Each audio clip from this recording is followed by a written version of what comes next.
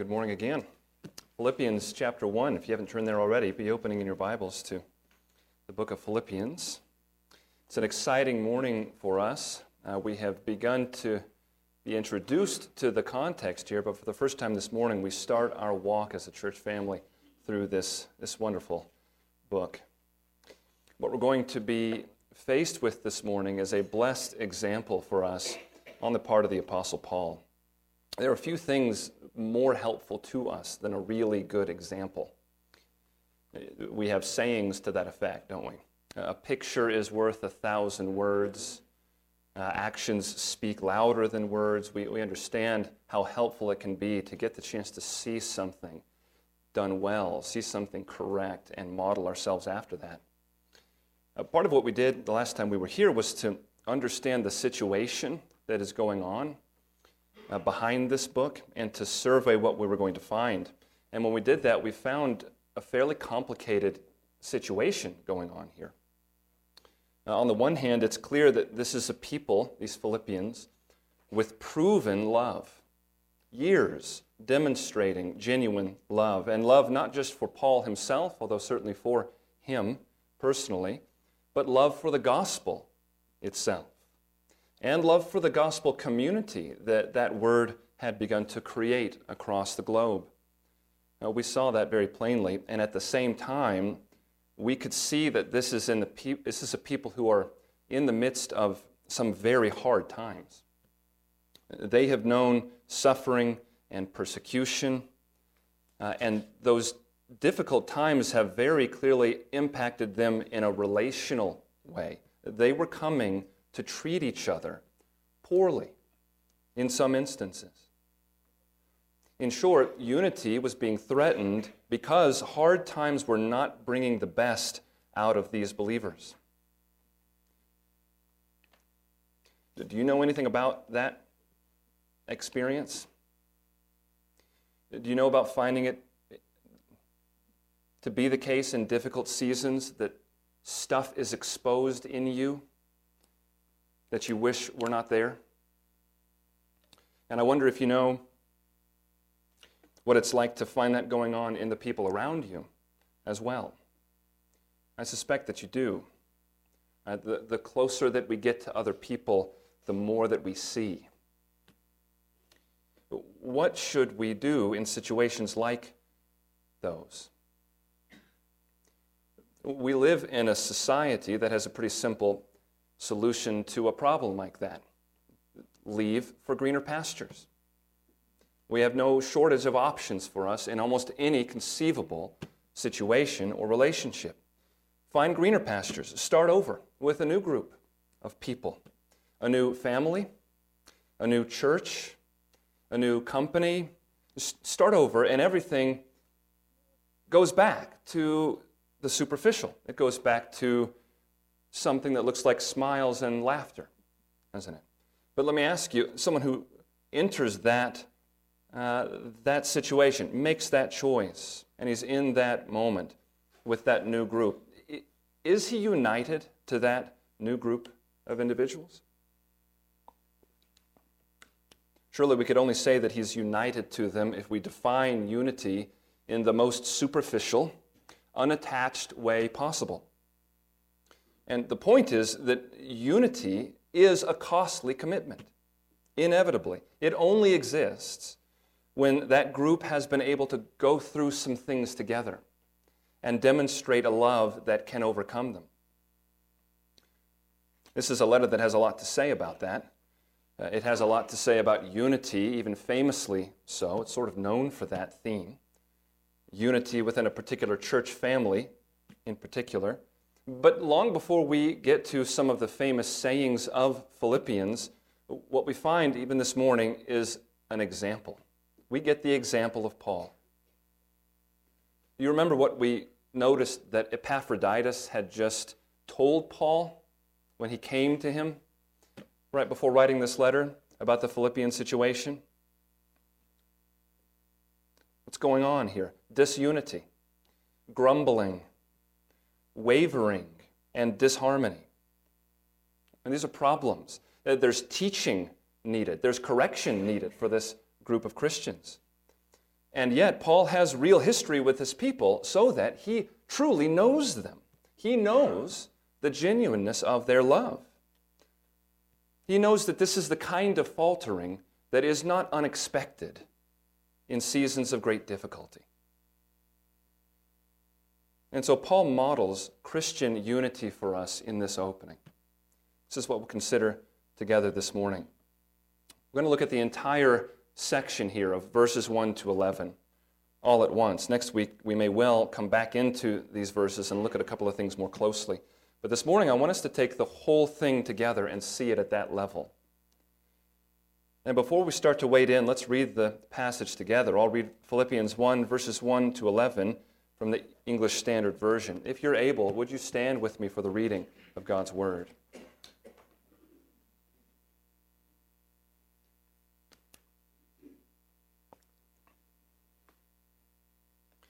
Paul and Timothy, servants of Christ Jesus, to all the saints in Christ Jesus who are at Philippi, with the overseers and deacons, grace to you and peace from God our Father and the Lord Jesus Christ. I thank my God in all my remembrance of you, always in every prayer of mine for you all, making my prayer with joy, because of your partnership in the gospel from the first day until now. And I am sure of this, that he who began a good work in you will bring it to completion at the day of Jesus Christ. It is right for me to feel this way about you all, because I hold you in my heart, for you are all partakers with me of grace, both in my imprisonment and in the defense and confirmation of the gospel. For God is my witness how I yearn for you all with the affection of Christ Jesus. And it is my prayer that your love may abound more and more, with knowledge and discernment, so that you may approve what is excellent, and so be pure and blameless for the day of Christ, filled with the fruit of righteousness that comes through Jesus Christ, to the glory and praise of God. This is the word of the Lord. Would you be seated? Paul is going to model for us in this section 3 components of Christian unity. And this morning we're going to walk through each of these and then close by seeing some broad conclusions that they all bring to us. The first model that Paul gives us is a model of humble leadership. In any collection of human beings, the things that we're talking about this morning, the deliberateness, the sort of atmosphere with which unity can happen, in any collection of human beings, those are top-down realities, aren't they? If those in authority are not living towards the others with them in a way that is healthy, it's never hard to explain the subsequent atmosphere permeating the rest of that body. That's true of a family, it's true of churches, it's true of any organization of human beings. And we should notice this morning 2 signs of Paul's very deliberate approach here in modeling for them a particular kind of leadership. We see it already in the first 2 verses. Someone once told me, always pay attention to the differences in the way Paul opens his letters. He wrote a lot of letters in the New Testament, didn't he? And it's noteworthy how his greeting changes. The first sign that we see of his intentional approach here comes in the way that he introduces himself, in that he includes Timothy in this greeting. Paul and Timothy, he says. One of the reasons that's interesting is because Luke and Silas are there with him too. So why just Timothy? It isn't unusual for him to include Timothy in the greetings of his letters. He does that in 5 other New Testament epistles. But sometimes he mentions Silas too in the greeting. He does that in 1st and 2nd Thessalonians. When he writes to the Galatians, they are greeted by Paul, he says, and all the brothers who are with me. So he differentiates depending on who he's writing to and the situation. Why might he do that? Well, it reflects what we all know to be the case, that relationships are not the same from one place to another, are they? They're not equal. Every individual is not equally meaningful to every other individual or even to every group of people. And there's a number of indications in this letter that Timothy had a particular place in the heart of the Philippians. Of course, he was there with Paul, evangelizing and sharing the gospel when the word of God came to Philippi for the first time. And for reasons that we'll explore when we get into chapter 2, many scholars are quite convinced that the Philippians had actually sent Epaphroditus down here to Paul, hoping for him to take Timothy's place ministering to Paul so that Timothy could come up and join them. They were hoping for Timothy personally to return to them. So you see, by the third word in this greeting, Paul is showing already the extent to which he knows this people and he cares about them. He goes out of his way to say, "Your beloved Timothy says hello." He greets you with me. Paul is not the least bit concerned about their attention resting entirely upon him, the apostle. His concern is that the Philippians sense genuine care and love as they read this letter. That's a small thing, but that's one display that we see of Paul being deliberate here toward these Philippians. The second sign of this humble leadership that he displays comes in the way that he describes himself to them. In fact, the way that he describes both of them. But it's especially noteworthy given who Paul is. There's something that he says, and there's something that he doesn't say. And just consider the effect that it would create in the atmosphere of this letter. Paul does not refer to himself, you notice, as an apostle. He is an apostle. He doesn't refer to himself with that title here as he opens. And instead, he refers to himself as what? As a slave or a bondservant. They know that Paul is an apostle in Christ's church, and yet this emphasis from him puts the whole letter in a particular place. It sets a tone, doesn't it? It says from the beginning that this letter is coming from a place of willing, humble service. It comes from one who has been subjected and has willingly subjected himself to the Lord Jesus Christ, even as they have. He is a servant of Christ, writing to servants of Christ. It's the slave of someone else who is writing these things to you. It creates a model. And they're going to need that model because he's not going to need to just address what we would call the lay congregation in Philippi. He has some things to address the leaders with as well that he had put in place there. Maybe you noticed that he identified them as a group specifically as he's introducing this in verse 1. To all the saints in Christ Jesus who are at Philippi, with the overseers and deacons. He names the two offices given to the church deliberately. Paul doesn't do that anywhere else in the New Testament epistles. And from the beginning, the kind of leadership that Paul, who is in authority over them, the kind of leadership that Paul models is servant leadership. It is something for him to be proud of, not ashamed of, that he is coming to them as a servant. It's the way he names himself here.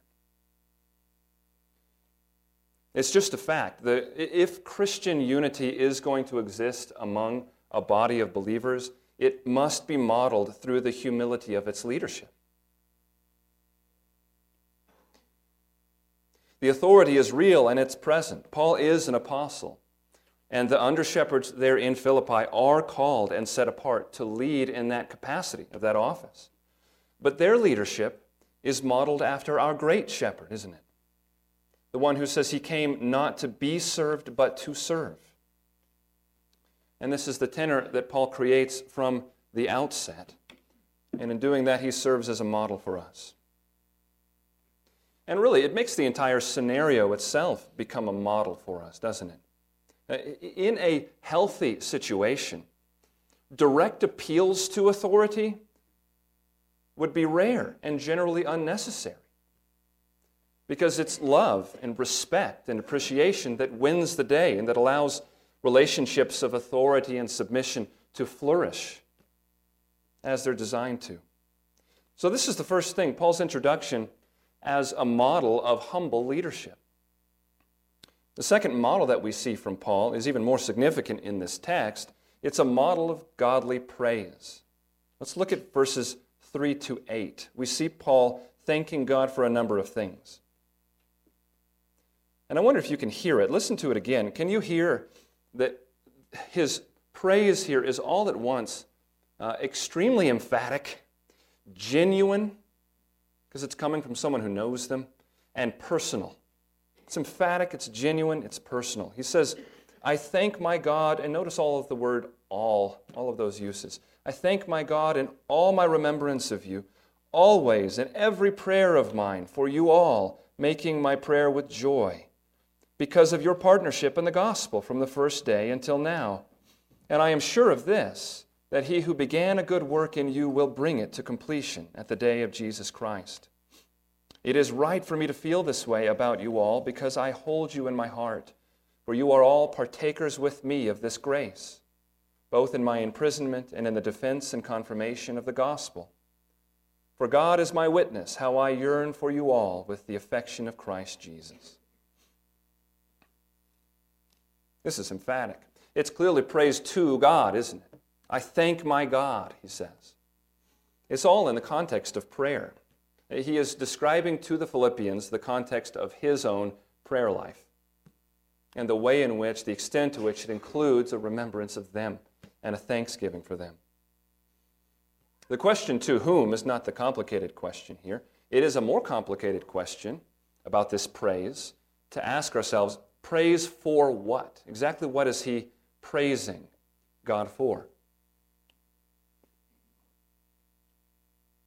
We have to appreciate that there are two good answers to that question. One is clearly this praise is being offered for them. He's praising God for them, for the role that they have played in his life. That's obvious. Verse 3, I thank my God in all my remembrance of you, he says. In verse 4, the prayers he's making that are joyful, they're prayers for them.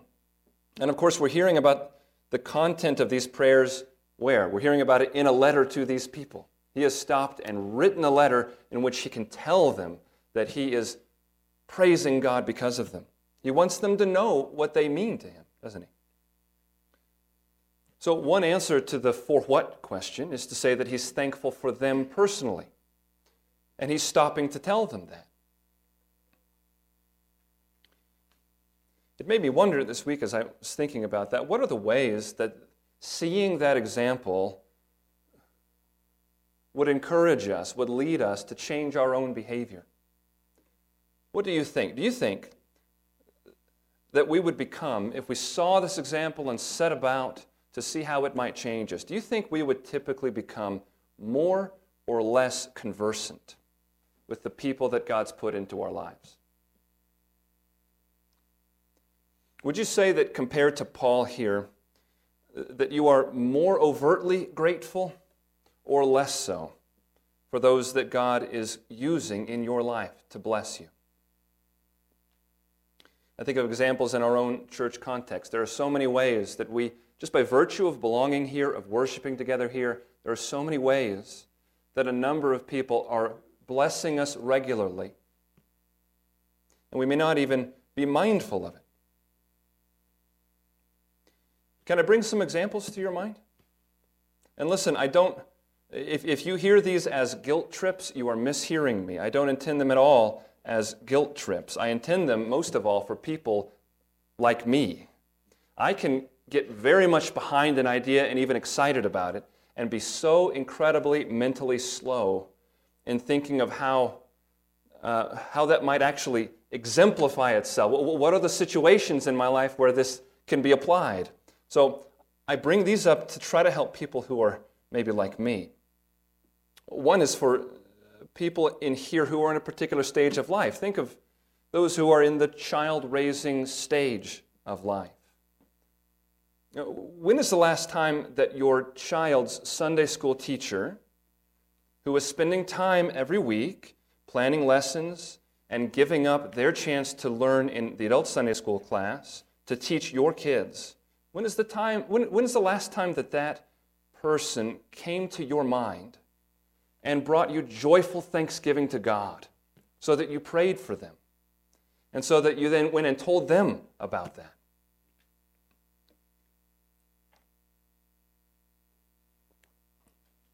I'll tell you, that one is convicting to me. I am in that stage. And I have done that before, but I cannot remember the last time that I've done that. It's been far too long. How about the service? This would be an example that affects us all. Every single Sunday, you are surrounded by people who have given up time in the last week to prepare in some way for what you are coming and being blessed by. I think of our musicians, for example, and their amazing faithfulness. As you sit and worship and you sit under the Word of God preached, I assume you realize that at least 2 of your sisters are not here doing the same thing because they have freely chosen to give that up, to go back and take care of babies in the back room, so that some mothers and fathers can be able to rest and focus in their worship, and maybe even so that you can worship with fewer distractions. Who are they? Do you know? You've benefited from them. These are acts of love for God's people. These are the kinds of things that God moves His people toward. And when we see it, what does God intend that it would create in us? I'll give you a hint. The answer starts with the letter G, and it is not guilt. The recognition that that's happening to us is not intended by God to produce guilt in us. Far from it. It's intended to produce gratitude in us. Awareness that God is blessing us by the means of the people He's put in our lives. It creates tremendous gratitude. Unity among God's people grows, and it grows quickly, as we cultivate an atmosphere of regular, godly encouragement of each other. Now, those sorts of instances, like that I mentioned, they come to our mind, and they do exactly what we see in Paul here. They bring joyful thanksgiving to God into our hearts, gratitude, and then they bring encouragement directly into the body, as we not only thank God for them in prayer, but we also go and tell them what an encouragement they are to us, and how grateful we are for the way that they are self-sacrificing out of love for us. I was at a conference last year that dealt with a number of different topics. It was very fun because you could pick different things to go and listen to and learn from. Some of those things were very technical and difficult and deep. But I'll tell you, one of the things that I'm sure I will remember far longer than any of those was an extremely simple little comment that was made at one point. One man started talking about what he called the disproportionate power of encouragement. When we're being genuine, right, when it's coming from a place of genuine gratitude, a specific word of that gratitude and encouragement can change a person's entire day. It takes 15 seconds of our time, and their entire day has just changed in a meaningful way. You don't know what they've been walking through. This may be the beginning of an entire shift of season in their life.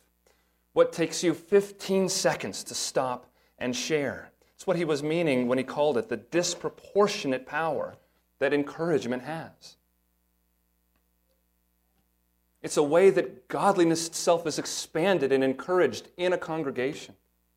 And here in verses 3 and 4, it's a display of godliness that we see as Paul shares his genuine gratitude for them by simply telling them about the role that they were used in by God that was so meaningful to him. So what is he praising for? Well, he's certainly praising God for them and for their role in his life. But we need to look a little bit more closely than that. It's not hard to see that, I don't think. It's not hard to see how grateful Paul is for them. But if we look more closely, what we find is that his thanksgiving has a root to it that goes beyond them. At its root, his gratitude, his thanks is not based on them and what they've done for him. Instead, he is thankful because of what their deeds signify. Verse 4, he's praying for them joyfully. Why? Verse 5, because of their partnership in the gospel, And that not for a moment, but steadfastly, from the beginning, ever since the gospel came to them, they have been steadfast in partnering with him. And then notice verse 6. He's continuing to explain his joy, and he says, "And I am sure of this, that he who began a good work in you will bring it to completion at the day of Jesus Christ." You see, his praise stems from the fact that their actions demonstrate that they really are safe in the arms of their Savior. This is not just any good work in them that God has begun. God is moving mankind all the time throughout the earth to do. This is not a common grace kind of movement whereby even an unbeliever is moved to do something good. This is a work of true love for the gospel. And when he begins a work like that in a person's heart, he always finishes it. Always. That's what Paul is saying here in verse 6. Verse 7, "It's right for me to feel this way about you all because," and let me encourage you here in your mind, finish that statement with the whole rest of the verse, not just with the next phrase. "It's right for me to feel this way about you." Why? "Because I hold you in my heart." But why? "Because you are all partakers with me of grace, both in my imprisonment and in the defense and confirmation of the gospel." Regardless of whether I have been imprisoned and therefore seemingly ineffective, they'll find out in the next section he's been far from ineffective in his imprisonment. But even if I've been imprisoned, or if I've been active in the defense and confirmation of the gospel, it hasn't mattered to you. You have steadfastly sought to participate with me, to share with me in living out the grace that has come to us by the gospel. You've not just shown that priority when the chips were up, when it seems like we're winning. No, your actions testify to the fact that your commitment is to Christ's gospel, no matter what that's going to mean for you. We're going to hear in this letter, they've begun to experience some of the same sufferings and trials that Paul is experiencing. And it hasn't mattered. Their concern, their commitment is to the gospel, and they've shown that. Now notice, Paul is tying his confidence of their salvation to the tangible, visible display of their commitment to the gospel. I suspect that that's a subject we're going to return to next week to look at more closely. But what we notice this morning, as we're watching Paul model godly praise, is that he is not simply giving voice to the good things people are doing. He's giving voice to something deeper than that. He is telling his brothers and sisters that he sees God's grace at work in their lives. He is serving for them as an outside eye onto them, who sees them, who knows them. And he's telling them, I see the love of God at work in you. Do you hear how much deeper of an encouragement that is? So far beyond the encouragement of, I have really appreciated you. You've helped me out greatly. Now, this is past that. Brother, sister, I see true love that only comes from God at work in your life. What it does is it lets them join you in looking deeper than at actions themselves. It lets them sense from you some confirmation and encouragement, not about their actions, but about the work of God in them. This is the example that we see this morning of godly praise. It acknowledges the person, certainly, and it even celebrates their significance in our lives, but it winds up taking their eyes off of themselves too, and putting our eyes and their eyes together on the hope that God has poured His love out into us. And that because of that, we do indeed have every reason to be full of hope and confidence in our Christian walk. This is a model for us of what godly praise looks like. Now, at this point, we've used a new word. Now we've used the word confidence. And this is helpful to bring us into the third modeling that we receive here. Confidence is a good word to describe what is produced in the life of a Christian as another believer celebrates these sights in their life. But the third element of Christian unity that's modeled for us here is, you could say, the other side of that coin. And we'll call it this morning confidence amid realistic expectations. Paul models confidence amid realistic expectations. We see this in the prayer that Paul prays for the Philippians in verses 9 to 11. He continues like this, "And it is my prayer that your love may abound more and more, with knowledge and all discernment, so that you may approve what is excellent, and so be pure and blameless for the day of Christ, filled with the fruit of righteousness that comes through Jesus Christ, to the glory and praise of God." It won't take us long to break that down, and let's do that a bit before we walk through it. And I thought it might be fun to do that by putting this prayer in the most negative terms that we can. These are negative statements, but I would suggest they're true statements. What is he telling them in this prayer? I've got 4 things. 1, their love is lacking. It can grow to abound more and more, and it needs to. Their love is lacking. Number 2, specifically, their love is lacking in knowledge and discernment. This is a very encouraging way for Paul to say that he's praying for them to grow in knowledge and discernment.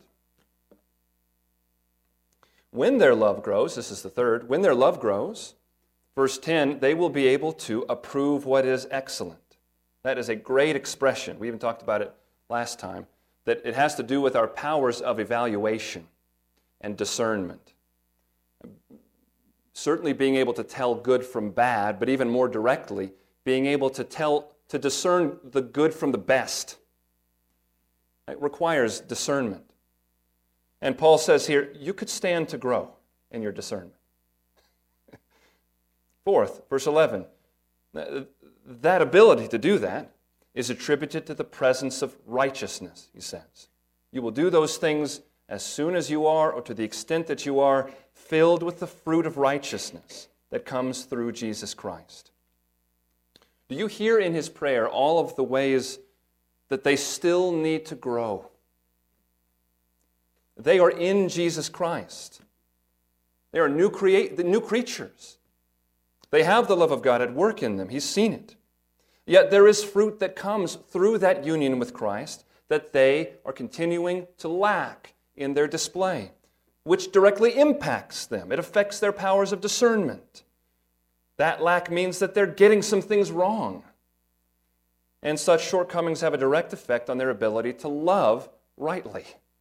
You take his prayer and go backwards, that's exactly what you read. And you say, wow, great job, Paul. Great encouragement. That's real encouraging. But you see, it is. It is great encouragement. Because this Paul, who sees these needs and who prays like this for them, has at the same time made very clear that he has only utter confidence in the reality of their union with Christ, in God's love for them, and therefore in their certain heavenly destination. He is doing and will continue to do both of those things. What this is for them, and my friends, what this is for us this morning, is a model of the way that Christian unity plays out between us in the mixture of complete confidence in God and completely realistic expectations about one another. We are not surprised when we get close enough to each other to find that there is a lot of work left to be done. We are not surprised when others fall short. And we are not terrified of being found out in the reality that we are still projects in need of a lot of work. This is what Christian unity looks like, and when this is what our unity aims to attain, there and only there does a Christian community become impervious to Satan's efforts to break us apart. I mean, that is the place where we are each truly set free to end any vain self-fixation and to end any vain comparisons with others, and instead to simply set about the utterly freeing life of just wondering what the people around me need and wondering how I can best help. How has He made me that might be of use? I'm not worried even so much about messing it up or not doing it as well as it might possibly be done. I already know that I'm a fairly deficient human being, and I'm pretty sure that they aren't under any illusions to the contrary. So I can just content myself with doing what I can do, doing what God has gifted me to do. And I want to, because God has truly given me a heart for the work He's doing in my fellow citizens of heaven. Paul conveys all of this before he even starts into the parts of his letter that we call instruction or exhortation. So the model that we find in Paul here is of such great benefit to us. It's very hard to know sometimes how a thing looks, how I'm supposed to think, how I'm supposed to act, until I just see someone else do it in front of me. And I hope you can hear in the Apostle Paul, I hope you can hear the freeing reality of this kind of posture, where he himself has felt no need to be anything to them as he's come to them, but a servant who has appreciated what they've meant to him and what God has done through them.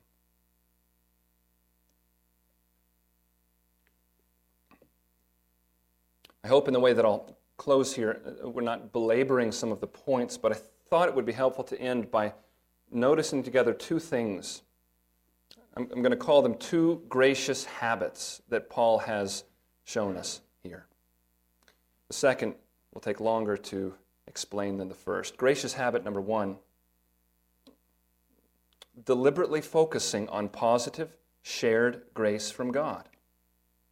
Remember what he has heard from Epaphroditus right before he sat down to write this. And yet this is how he starts the letter. It is intentional, and it is not compromise. It's not a display of Paul having a fear of man. Choosing to focus on the grace that God has made evident is not downplaying sin or shortcomings. It's what it looks like to prioritize our Christian unity. And it's valid because we are already not under any vain illusions about ourselves. There is something to be modeled in here as we see him choosing to focus on positive, shared grace from God that they have experienced. Gracious habit number two, drawing conclusions from past displays of grace.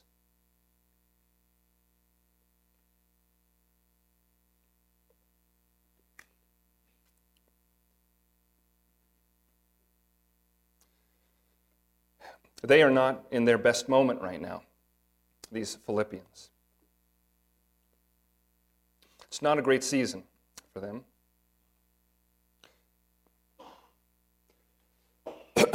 Excuse me. And in what I'm about to say here, I don't at all mean, and I hope you hear me rightly, I don't at all mean that Paul is teaching us to ride out our lives living on past successes or past times of spiritual health. That's a recipe for disaster. That is extremely unhealthy. I don't mean that. That Paul is going to exhort these brothers and sisters. He's going to bring conviction to them later in this letter. But I see here a habit from Paul that we need to see, because we need to sense the permission to cultivate this habit ourselves. I personally know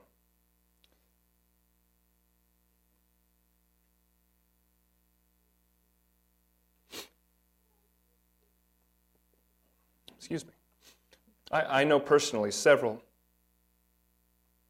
individuals in my own life that I have seen suffer greatly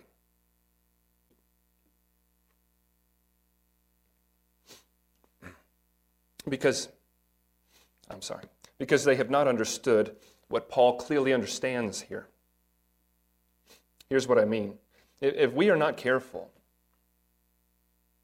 we can fall into a spirit of cynicism and criticism that is unbiblical. We can do it to others, but from what I've seen, it's maybe most common that we do it to ourselves. In the ups and downs that are inevitable for us all,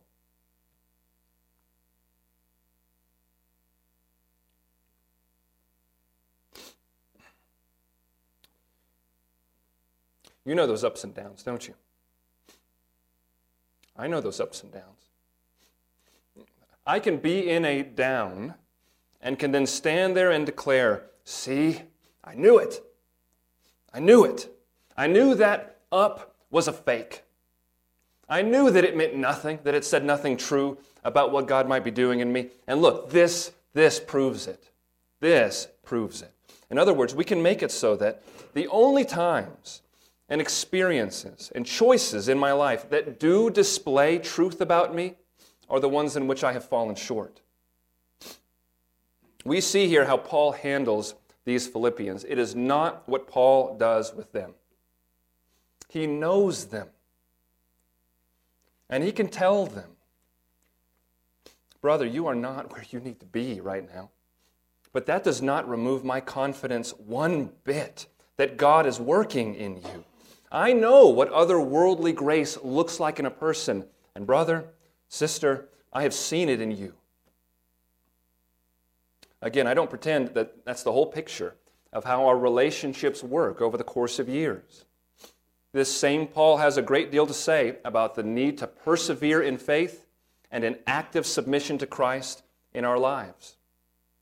Twice he is going to, in his letters, condition his words about God's kindness and his presence in us with words like this, if indeed you continue in the faith. It's not as if there will never be moments where warning will be necessary. But in seeing these interactions between Paul and these Philippians, we're not just seeing what is gracious of him toward them. We're seeing what is wise in the way he is treating and coming to them. We need that encouragement and that hope. Paul's tone and his whole approach here in this opening has made me think about the situation way back in 1 Kings chapter 12. Do you remember when Solomon's son Rehoboam became king? And the first issue we're told about during his reign is a big interpersonal conflict among the people. And Rehoboam had two sets of counselors, didn't he? He had the experienced older elders who had served his father, and he had a group of his young friends. His young friends advised him toward shows of strength and harshness, and it was the older, more experienced advisors who counseled him toward patience and toward a service focus in his response. I can't help but think that as the Lord keeps giving us these examples of struggle and conflict among people, and he keeps showing us the path of wisdom to be the path of love, a love that hopes all things, believes all things, never in a way that demeans or violates truth, but in ways that understand the human condition.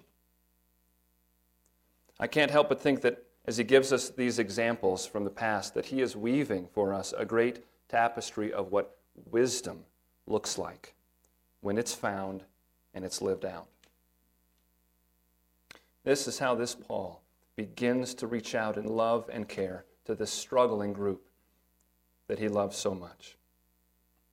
May we, as God's people, be further strengthened as we do what Paul tells us to do in 1 Corinthians 11:1 when he writes, "Be imitators of me as I am of Christ."